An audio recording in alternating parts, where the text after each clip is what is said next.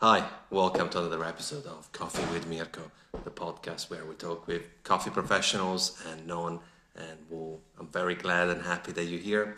I hope you're well, hope you're safe. And if you're new, feel free to share this with a friend as we're trying to grow this little community every time. Today we got a special episode. We got Darren from Cup of Excellence and speaking of the devil. Here we go.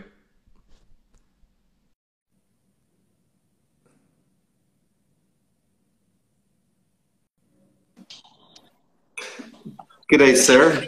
Hey, sorry, I didn't mean to too quick. That's okay. How are you, man? Good to see you. Yeah, you too. You too. I'm doing good. I'm doing good. Just off a little bit of a vacation with the family and back at it as of yesterday. So yeah, how about you? Yeah, I'm doing fantastic, man. I can't complain. Just it's interesting times, but I'm grateful for what I have, and we just take a day at a time. Yeah, I know that. I know that. It's been a roller coaster on so many levels, and in some ways, work has kind of kept me. And I apologize, some back noise. That we have a neighbor across the street that across our. That's all good. But yeah, it's work has actually kind of, I guess, kept me focused in a lot of other areas.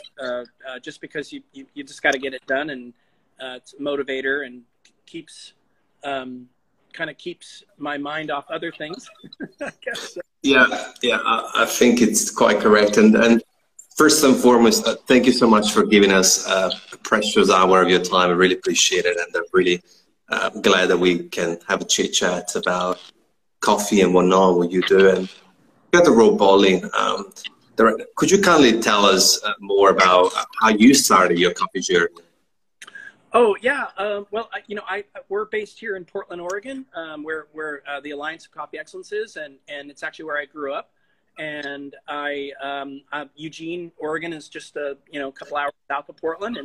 And right out of high school, I started as a barista, working for a small specialty coffee retailer roaster called Coffee Corner. And owners of that company really mentored me into the career. I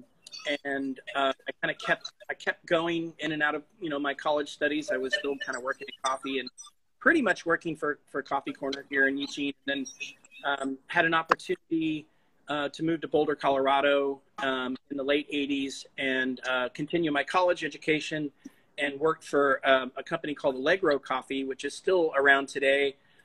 They were much smaller and more boutique focused back in the late 70s and early 80s. And now they're a much larger company owned by Amazon and Whole Foods.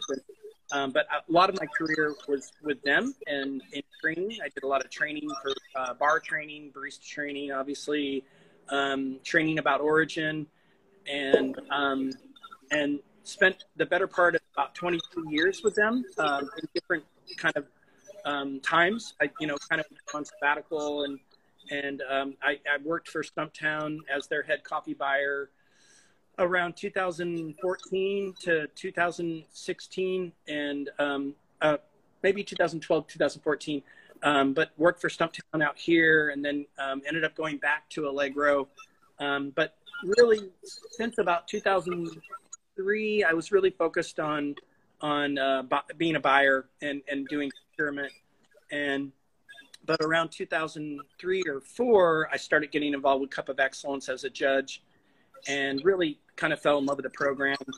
And then here in 2017, was offered the job to be the director for Cup of Excellence and for A. And just a real honor to work for a nonprofit. And so I've jumped around in my career, little stints with Torrefacion, which was a Seattle company, but most of my experience has been with Allegro and with Stumptown. So yeah.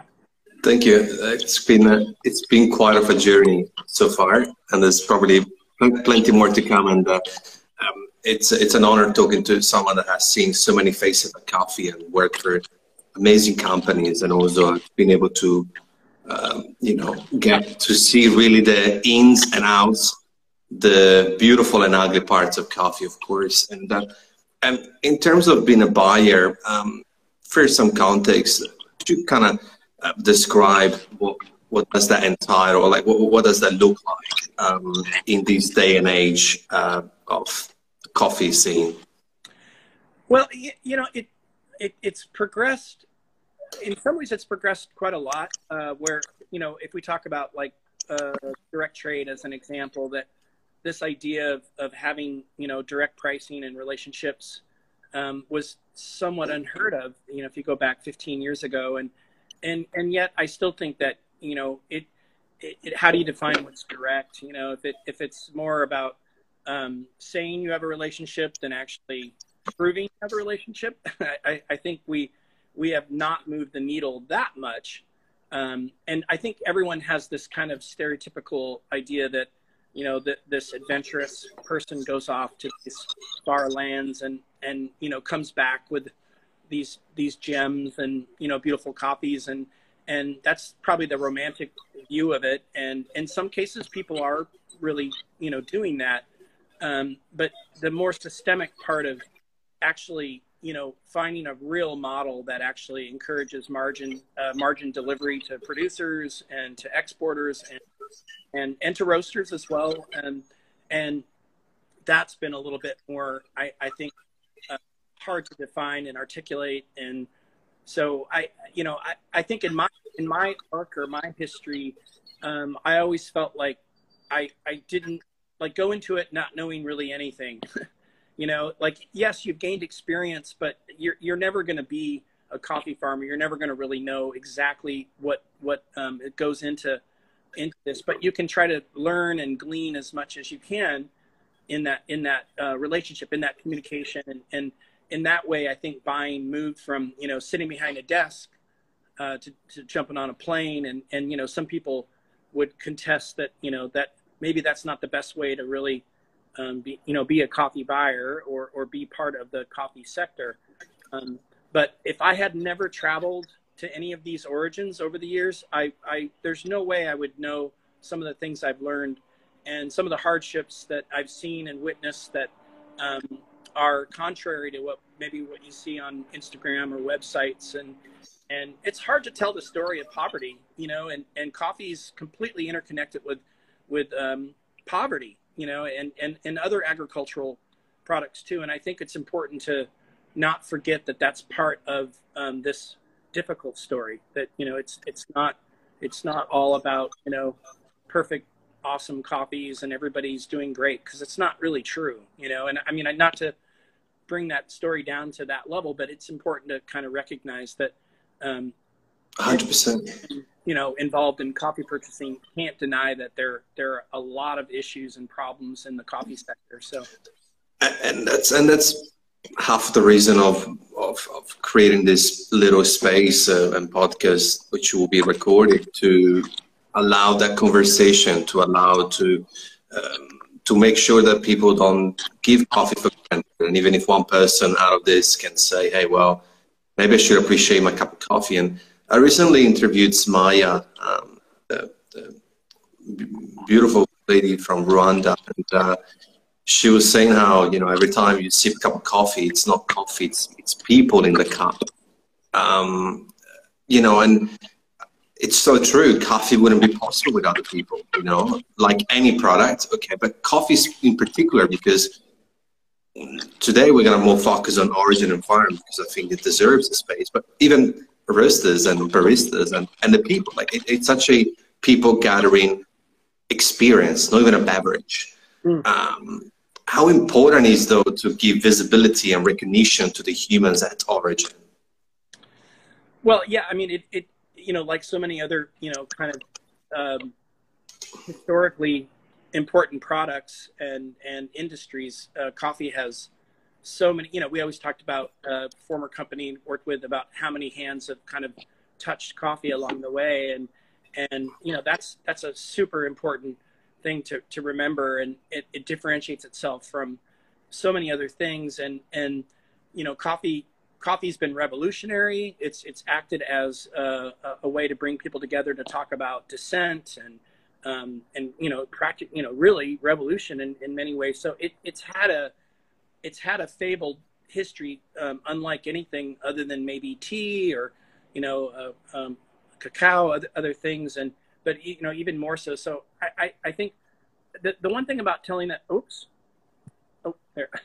one thing about telling that story is that we tell it in a way where we're not appropriating the identity or the person and their inner story, their life, and it's really delicate in a way to not appropriate and try to put it into a slogan or a marketing campaign. And I think there are companies that do a very good job, and certainly organizations that do a very good job of trying to cut through some of the BS that is out there, and so personalizing without kind of not giving proper credit where it's due, and yeah, I think in working with Cup of Excellence, the thing you really realize is that none of what we do would not even be remotely possible without farmers. I mean, it's kind of obvious, but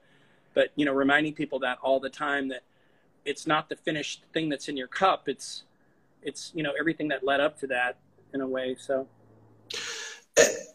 and it's interesting how the economics and the more business kind of side of coffee, it's so interconnected to the reality at origin. We did a little live farm tour with Mikael in Indonesia, and he was saying how, well, in that case, in that farm, the pickers were earning 80 cents AUD. So, actually, yeah, I'm pretty sure it was AUD per kilo. And he was saying how that's actually well paid in comparison to other farms.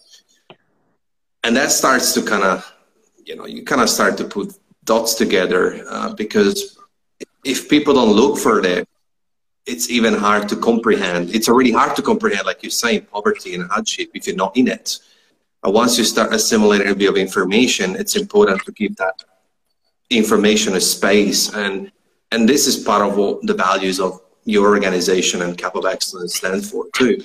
I think it's important to give that info out, as long as, like you were mentioning, not in a cheeky way, with meaningful, with consent. That's always important. Yeah, and I think there are some individuals I've been talking to over the years about trying to work directly with producers to give them more leverage, not so much in the marketplace, but like in their own story, like how they tell their story and how they can do it without it being through the lens of a coffee company or an importer or an exporter. And how do you do that? Like, how do you have that outreach, and whether it's like through a social media channel or other avenues, but like kind of embedding it at origin instead of it being kind of authored by those that are around or surround origin but aren't actually there. And the tools are getting better and being able to do that and kind of have it really come directly from the voice of the person that wants to tell that story, instead of it being kind of delivered to us in a way that's more packaged. And so yeah, I mean obviously when you look at the global coffee sector in terms of farming, you have so many different small, large, medium, those that have a lot of history, those that are brand new. I just was having some discussions about origins like the Philippines and talking to people in Taiwan and learning a lot about, like, wow, there's a lot of coffee origins that I don't even really know what's happening, but they're trying to kind of create their own identity and the people behind that at that farm level. So, but yeah. And just for some context, because I think it deserves its space, between your alliance as well as Cup of Excellence, what sorts of values and ethics and idea, pillars are behind it? Yeah, sorry, I'm trying to. Are you all right? Bye. we're right near the train line. So, well, the first, I think, kind of value is identification. So being able to create a very rigid structure so that we can identify individual producers through the quality lens, through the actual competition and the cupping, but also that level of inclusion. When we do a Cup of Excellence in a country, we fairly much demand that there be a lot of different partners involved to make it truly a national program.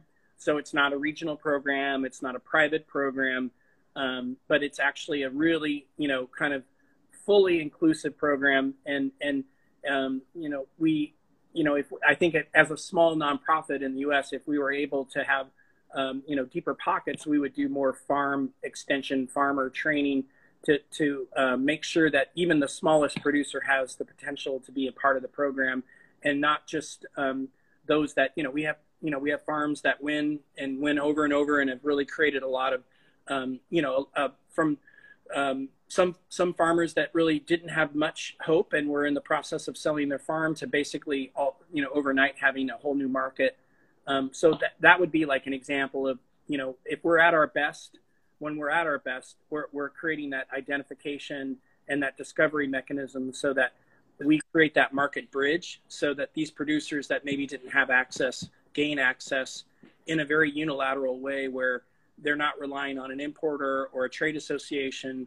They're really directly connecting to the buyers themselves, and then we let them take it from there. So I think the system has developed where if we can identify great quality and identify the people behind it, everything will work. Everything kind of comes together. And for 20 years, we've been able to do that. And there are years when we've had more countries and, sometimes fewer countries. But we've never changed the overall commitment and structure.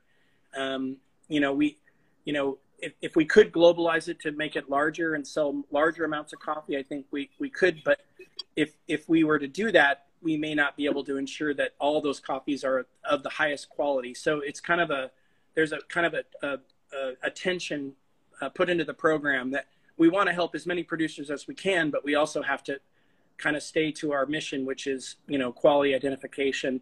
But also we've had examples of this in Brazil in the early days where winners would win. And we had a farmer that was an organic farmer in a country that didn't support a lot of organic production. And that farmer became successful by winning COE and then went out and started training other farmers. So he created a school for other producers to learn how to do biodynamic farming, how to do organic farming. And that's ideally what we'd like to see, is that kind of it kind of propels itself based on these farmers and their own ingenuity and their own ideas to kind of, evolve their offerings, their program, their focus in general. So I mean, I hope that answers that, but yeah. Absolutely. It paints the main idea of the importance of it. And I think it's also important that, which goes to the next question, how can we sort of direct more and more consumers towards understanding, hey, it's a Cup of Excellence coffee. I know it's not just about Cup of Excellence, because there's a lot of other coffees that are just as valuable, but I think, some people really value the Australia made in Australia or America made in America. It would be greater, because for us in coffee, we see COE winner and we're like, oh, must be good, and we just grab it. But what's the plan? Is the plan also to kind of bridge the gap with a wider audience to understand the work behind it and the importance of it, to have even more of a ripple effect? Sure. Yeah. I mean, there's a finite amount of coffee, and that probably is why there's this level of, kind of understood scarcity, and therefore, it's prized because it's, there's that rarefication part of it. But it doesn't mean that we couldn't expand into areas where we actually support. And we do, we have our Cup of Excellence program, but then we also have our national winners, which are coffees that did not score as high as COE in the 87 plus in our cupping form. And those, this year, especially during the pandemic, we ended up having more of those coffees in most of the countries, not all, but we had larger than last year.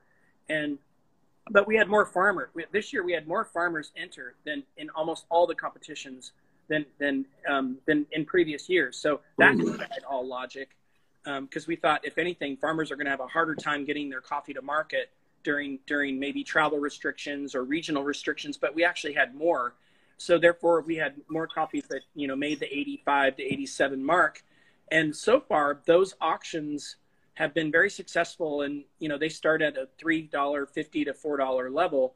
And we're seeing some of them going for, you know, $10, $11. So if we were to expand the ability to have more national winners, then that could be a much bigger base for people to have access, maybe at a slightly lower price point, but certainly well-vetted coffees. So I think this is something we're trying to expand as best we can, so that people that, you know, want to get into the process can have an access. And that's a branded, you know, auction that we try to push. And for the first couple of years, it was kind of going slow. It seemed to be confusing, because it's like, well, is this COE or not? We're like, well, it went through the process. It just didn't make the final round.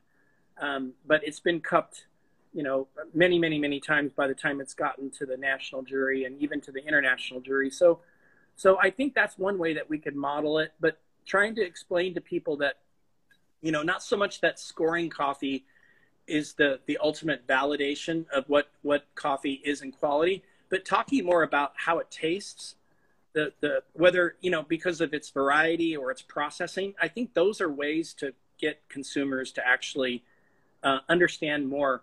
If you drink a great wine, you might not know that it was a Robert Parker 90 wine, but you know that it's got all these flavor components and it was made this way and it was processed this way. I think that's an educational link that I think consumers are probably more ready for now.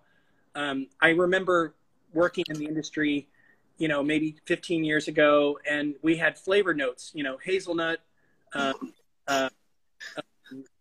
bergamot, vanilla. And a customer at Whole Foods came up to me and said, "So that's what you put in the coffee? Like, it's flavored with bergamot and vanilla?" I'm like, no, that's actually what we think it tastes like. So, you know, that's where things were at, you know, and I still think there are elements of people thinking that, you know, these coffees have these like flavor additives in there. So, you know, but I still think it's important to discuss that. So, yeah. And just touching base briefly on what you said, that happened to me several times when I was still behind the bar, you know, whether it was cherries or berries. And it's interesting on how it was, I don't want any syrup in my coffee. Right. that was sort of the conversation. I think that's where industry kind of need to kind of understand more, and that's maybe what other industries have done a good job, right? So I think it's important that we kind of go a little bit back, and I was having several conversations on this podcast in terms of simplifying tasting notes, where you could literally start as a tier one where it just goes super basic, you know, like cocoa notes, and then I understand that there's a process and there's the wheel of flavor, but then you can start going into, okay, chocolate and hazelnut, and then you can go Nutella cake on the tier 3 for people who really have that palate to taste the Nutella cake in the cup. And I think it's important. And sort of going back to a point that you made earlier, just to give some context, because everybody wants to go to Origin, and that's why we did a live tour with Mikael, but not many people get that chance to go. What is, in your opinion, the biggest challenge that you see at Origins almost every time that you go there? I think that one of the biggest things is, you know, what's kind of been called the lean months, the months when, you know, coffee has already been shipped and money's been paid, and then producers are waiting for the next harvest, and they don't have the financial wherewithal to gap between the next, you know, if it's their primary cash crop, this is the problem. And you may not see it when you're there at certain times of the year, but many of these families experience having to drop a meal, or, they can't make their regular, trips to the grocery store, or they're dependent upon their own ability to grow their own food. I think that's got to be one of the biggest issues in a market like we're in right now, where the market's still, in a 4 to 5 year low, and probably access to credit, that's not at 20% interest, and so basically finance seems to be one of the biggest things, and then what's been maybe more recently happening is climate, that producers are telling people that they work with that they're having really incredibly strange weather patterns, and things are just changing so dramatically that they're trying to adjust to it, and that seems to be a pervasive issue. So finance and climate to me would be at the top of it, and I can't think of, those would be the most dominant. So surely there's a great amount of challenges there, because we're talking about countries that are not as lucky as other countries, and I'm glad that you touched base on those 2 points, because I think that in many countries we sort of live in a bubble. Things are great, we got everything, running water, electricity, internet, food. We can actually pick varieties of apples and they all shine and waxed. And then then you hear some climate change, or you hear financial crisis in other countries, but you're in this bubble, like a bubble wrap boy, like Seinfeld, the bubble boy. I think it's important to kind of expose this, because I think a lot of times these things are real, and they're already happening. Instead of waiting for the magical formula, someone to come up with a solution, there's a lot of control in our hands as consumers. Yeah. So there's so many little actions that are defined by what we do, because it's still a market that goes by demand and supply, demand. So I think it's important the individual understands the responsibility and accountability on our own choices when it comes to packaging, when it comes to plastic, when it comes to what resources were needed to grow these 100 grams of food, whether it's rice, soya, beef. I don't want to get too much into food, or why am I buying tomatoes in winter that are imported from Spain because it's summer over there and it had to be shipped? I think it's important. And in your opinion, what's the sort of a simple but big change that someone could make today with a small action when it comes to the impact of their actions at origin? Oh, yeah.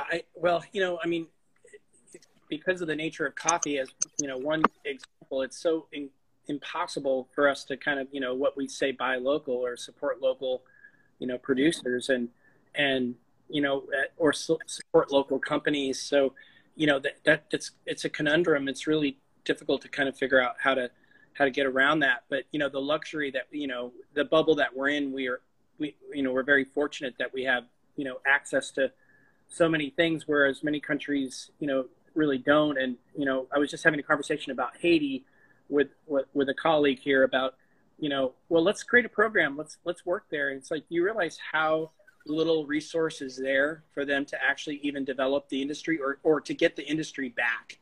And so it takes huge levels of commitment, institutional commitment, government commitment, to create, let's say, an internal market in Guatemala, where an internal market of consumption, that would be a great act, is if people got behind their own producers in their own country and had the ability to support those producers. And we certainly see that in, countries like Thailand and certainly Brazil, and where, there's a pride in their own product, a pride in their own farming.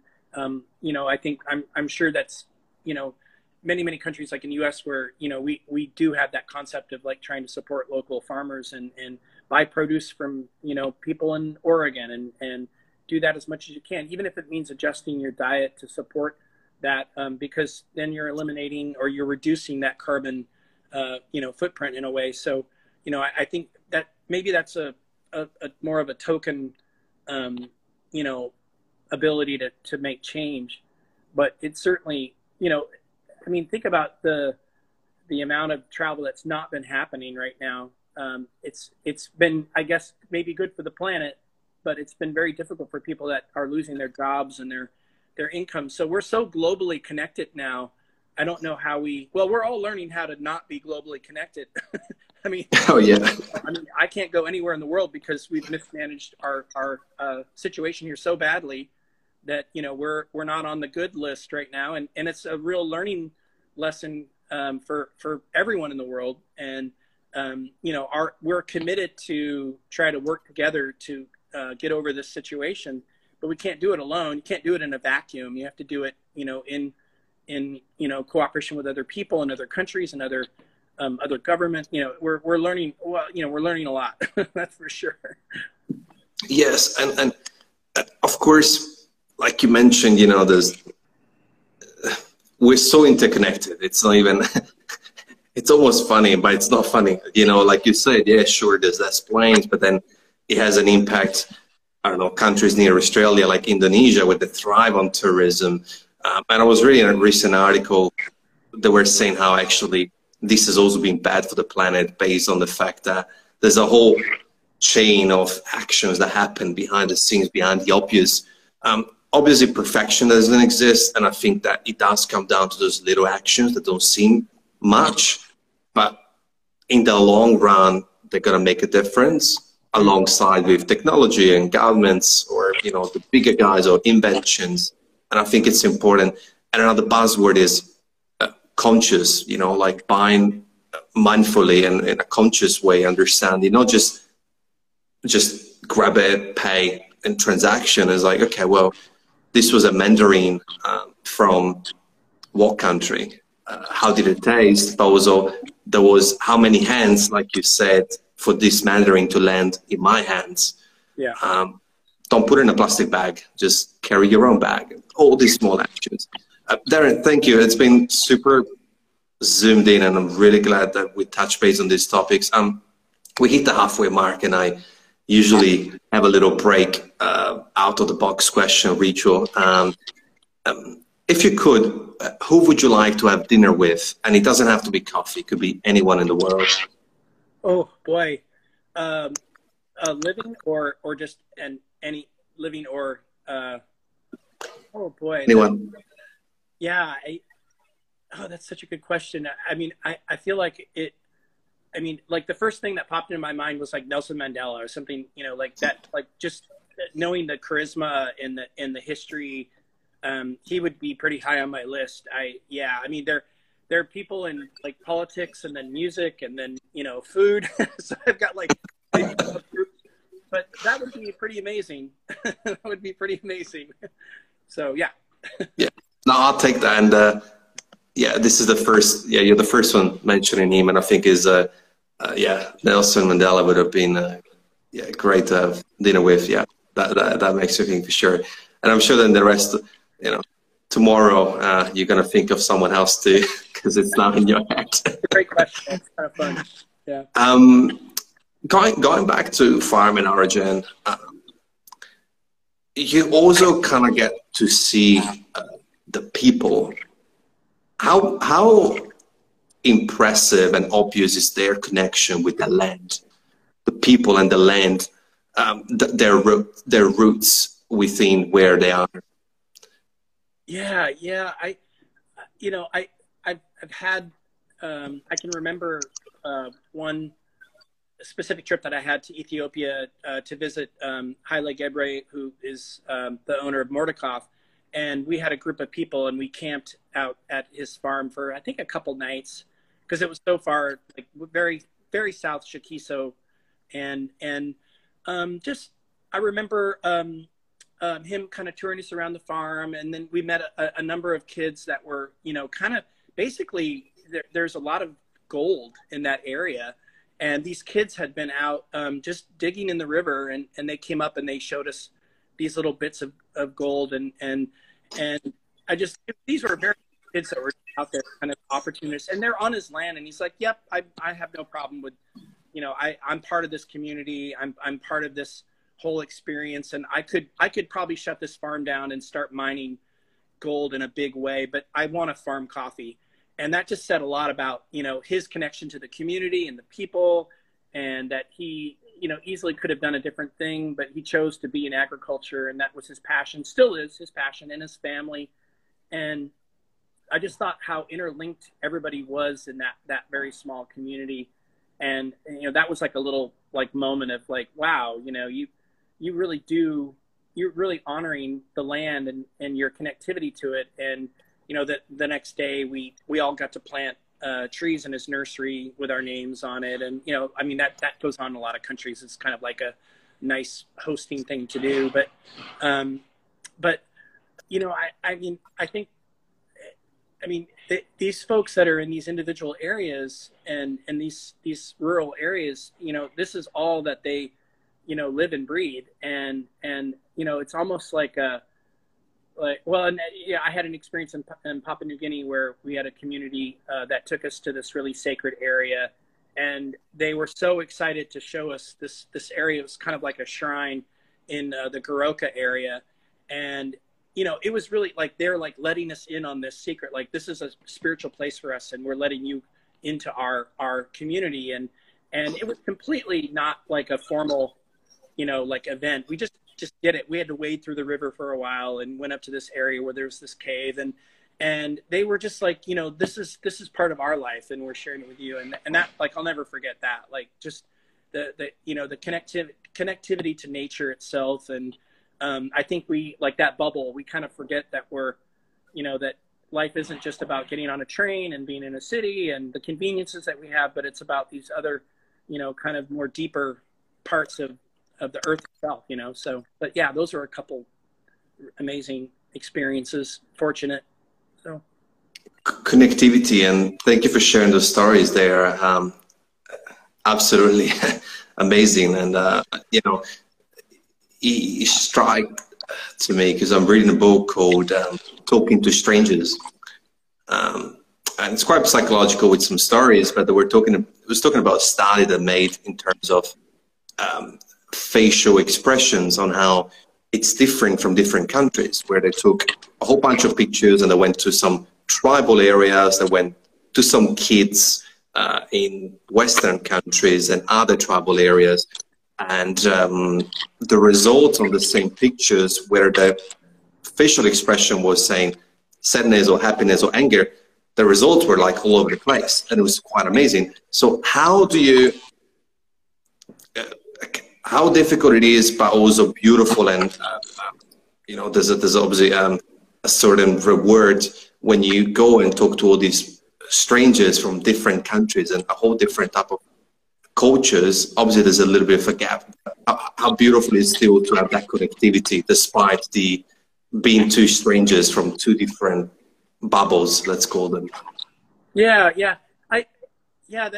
that's really interesting, because I used to work in tea, and I remember my first trips to like Sri Lanka and India, and certain like very, you know, just like basic gestures and certain kinds of ways of expressing things without saying things, and that was like such a window into the fact that a lot of things that get said aren't verbal, that they're done in different ways, and so I think as long as you're really open and curious to different ways of communication, whether it's verbal or non, the more open and curious you are, the more I think you can invite that, where you're not setting the, like, well, this is how we are going to communicate. This is how we're going to actually establish the boundaries of communication, that kind of thing.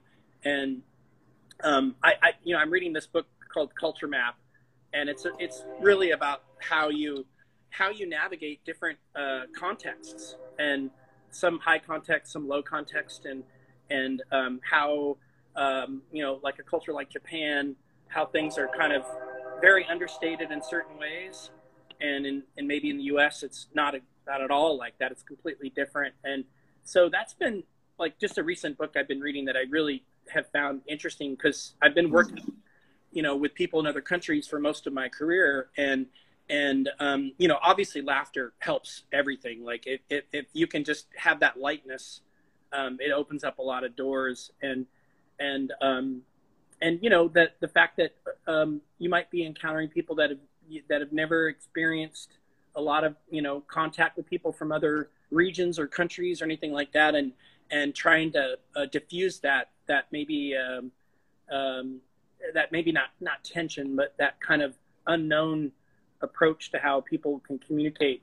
And you know, I've definitely had a couple of experiences where, you know, you're working with someone that doesn't speak English and you don't speak, you know, their language, and you're trying to communicate, and you're doing everything you can in your power, but it just keeps going the wrong direction. But it usually turns out to be kind of funny. It's never like gotten bad, but I think I've just been maybe super lucky that I've not insulted anybody's culture, and I feel like it, for me, maybe in my experience, it's really, I'm never insulted by anybody's comments, even if it's really critical. It's like, okay, I accept that, and let me, you know, kind of understand where that's coming from instead of judging it.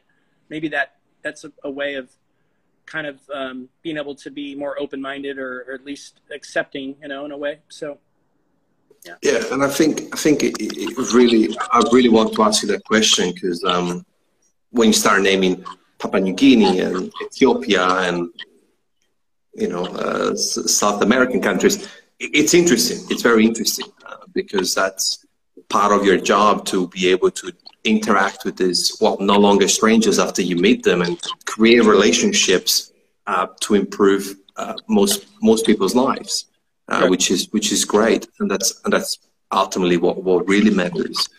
In terms of coffee, what would you like to see in the future of it?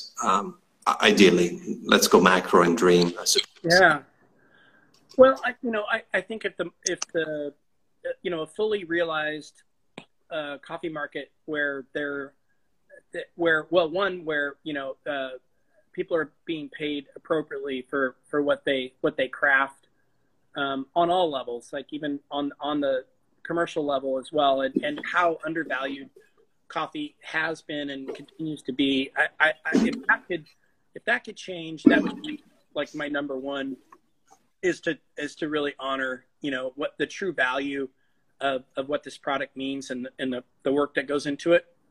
I think that would be kind of the pervasive, you know, thought, that if that could be changed, that would be great.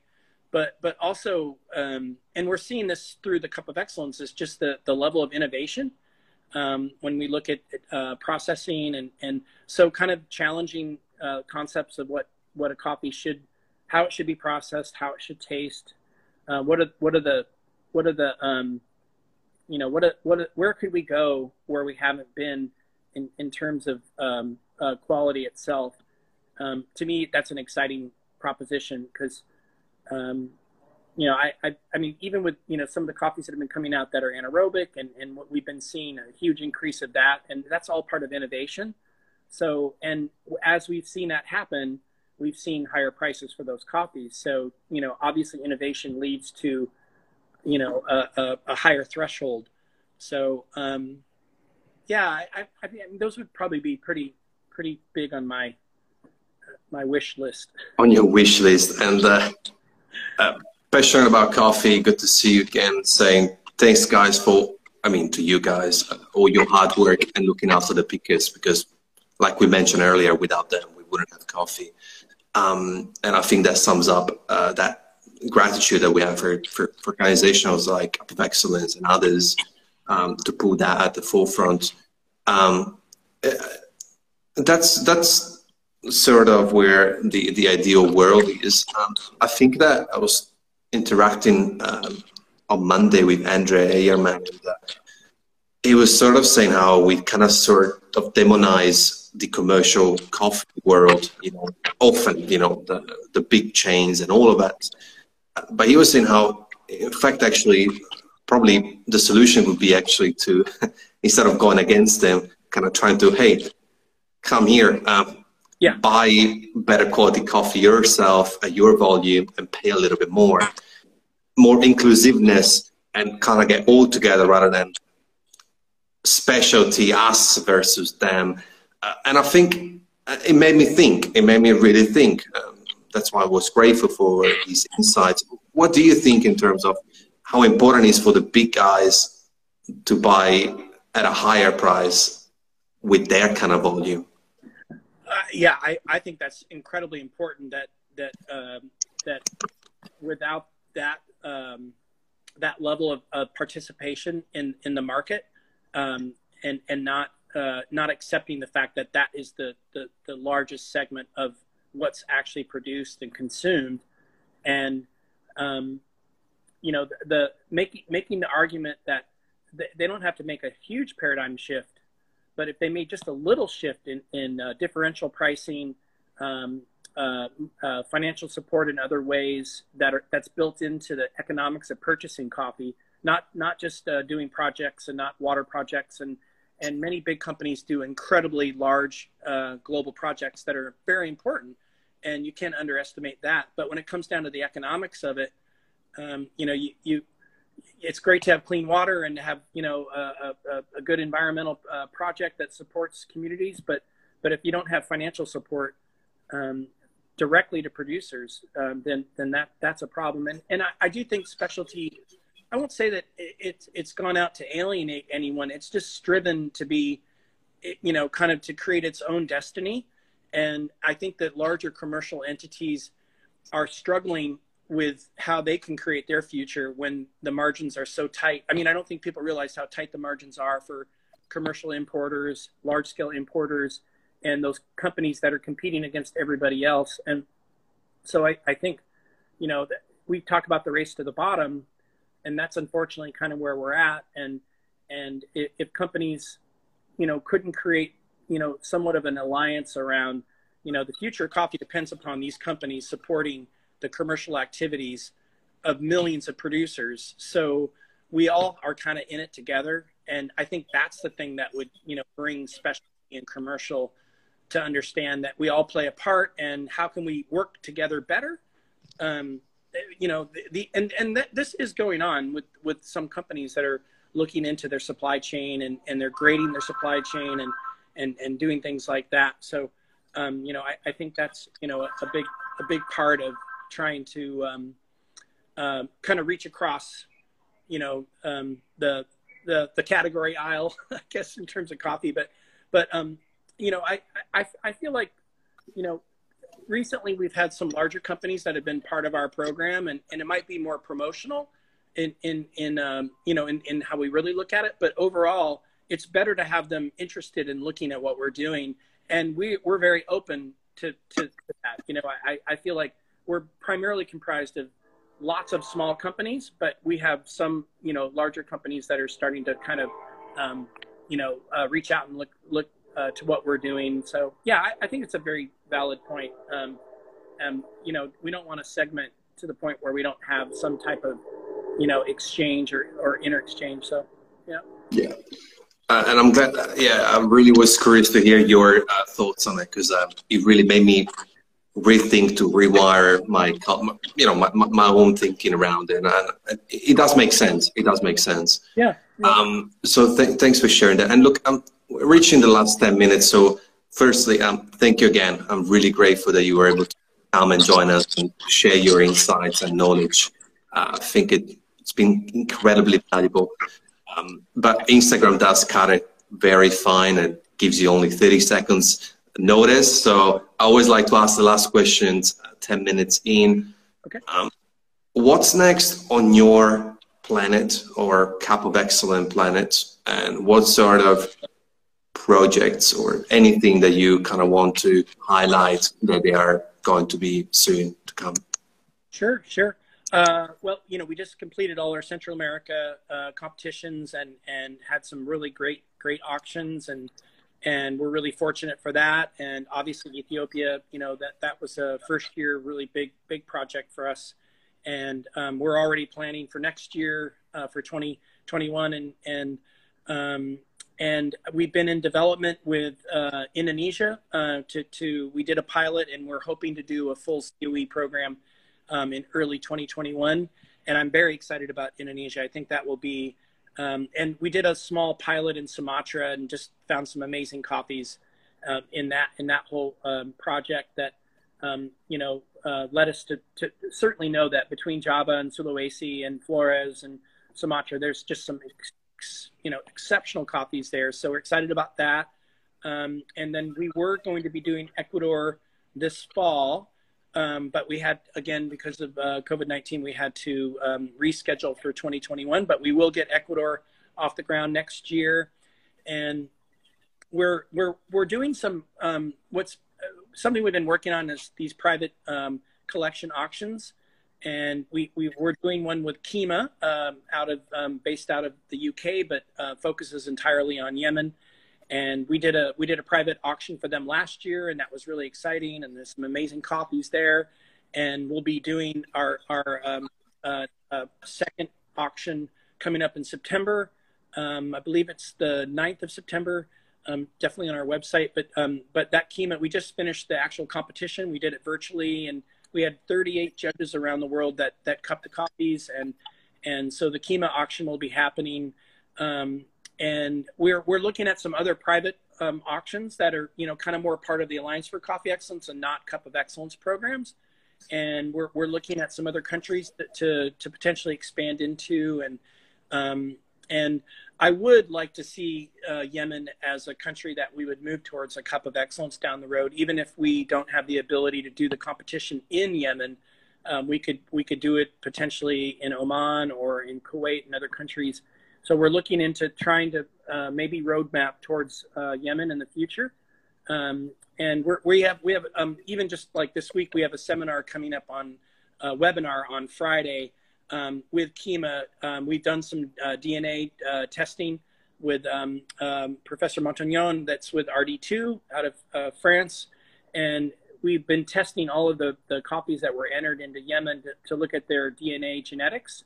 So that'll be on, I think it's 7 a.m. on Friday at U.S. time, Portland time, and 3 p.m. London time. We'll be doing that live webinar, and it's open to anyone that wants to register. And again, that's on our Instagram link or on our website if those are interested in learning about the genetic kind of history that has not really been done in any comprehensive way. And it's just through there were about 500 samples that were entered into the original competition. So there's going to be some interesting land race discoveries, hopefully, or understanding better what the cultivars are of Yemen and how historically connected they are to Ethiopia, obviously. So those are kind of some things like in the near future, and then hopefully in the big picture that we develop some new countries. And I'd love to see us back in Bolivia, but I don't see that happening anytime soon. But those are some of the things that are kind of on the back burner and front burner. So. A fair bit on the plate, sounds by the sound of it, and very exciting, especially the DNA work. I never heard of myself, so I think it'd be quite interesting to witness that. And yeah, thank you. And I think just closing off on Sumatra, I just saw the news today. I think there is a bit of I'm pretty sure it was some volcano-related catastrophe, because I saw a big column. I just saw a picture and then I had to jump online. But hopefully things are okay. I'll look into it later on. But yeah, there's some amazing coffee. There's this viewer of mine. She's super young, and she sent me some coffee from the Sumatra. She sent me, that was called Gayo. And yeah, there's amazing coffee in Indonesia. And I think we're still young. I think if we think about coffee 10, 15 years ago, and you can probably really know even more than me, we kind of came a long way. And I think being young, there's so many origins, like you said, and so many flavors to discover. And I know that often we like to see there's so much negativity on the outlook, but I think there's positivity too, and we just have to kind of, like you say, we're all in this together. Commercial, specialty, farmers, producer, buyers, coffee drinkers, we all know. So I really appreciate your chat. And if there's anything else that you've left on the table and you want to say it, please. Otherwise, it was an absolute pleasure and honor, and perhaps we could do this again in the near future. Yeah, no, I would love to do that. And you know, we've been reconnecting with people, you know, all around the world, and just kind of getting a beat on like, how are things going? You know, not so much always through the context of COVID, but kind of a little bit. And it's been very interesting to connect with friends in China and Korea, and then they're all very worried about us. And we're like, well, you know, I'm in a fairly, you know, we're all doing our best here and taking appropriate measures, but you know, those kinds of check-ins are great. So I'd be, you know, happy to do that. And I just thank you for the opportunity to communicate and chat with your, you know, of the folks that are following you, and then our, you know, as we connected to our community too. And yeah, I think, you know, I don't have much on closure other than just that it seems like we've become connected in ways that we probably never thought we would, mainly through, you know, the social channels. But I've met so many new people that I may not have met just going to, you know, the normal trade show or whatever. So, you know, I think we are at heart very creative in times of crisis, and you know, that word crisis in coffee has been used for a while, and I think you know, maybe we're adapting better than other, you know, other industries that are out there, but I think a lot of it's just been having that kind of ability to communicate and share stories. So anytime, definitely. Thank you. It was a real treat and a real pleasure. Thank you, Darren. I really appreciate it. And you have an amazing night. I'm pretty sure it's nighttime over there. So yeah, it's evening and light out. So yeah. Okay. Thank you. I really appreciate it. And let's talk soon. And maybe we'll do something different next time. I don't know. We'll come up with an idea. That'd be great. I'm sure we will. Okay. Thanks, buddy. All right. Take care. Take care. Stay safe. Ciao. Yep, you too. There you have it, guys. Super interesting, insightful, knowledgeable conversation we had with such an amazing coffee individual like Darren, and I really hope that you'll be able to follow this through it. If you haven't, I'm gonna repost this soon as a podcast and as well as on IGTV. I think it's really important to sort of process, digest what he said and what he shared. It's just coffee is not just about the usual stuff. It's not just a beverage. It's so much more. It's about people and the connections and the connectivity on the issues that we don't even know about because we live in a different reality compared to coffee producing countries where the area was where he, you know, had to experience witness poverty and hardship, and really makes you kind of reframe the gratitude towards what we think is just a beverage. But if you've enjoyed it, please feel free to share this on your Instagram, on your social handles. And yeah, if you're new, this is a podcast. Always post this on our Spotify and other podcast platforms. So yeah, just tune in. We got one more guest on Friday, and then we'll be back next week. So until then, stay safe and take care.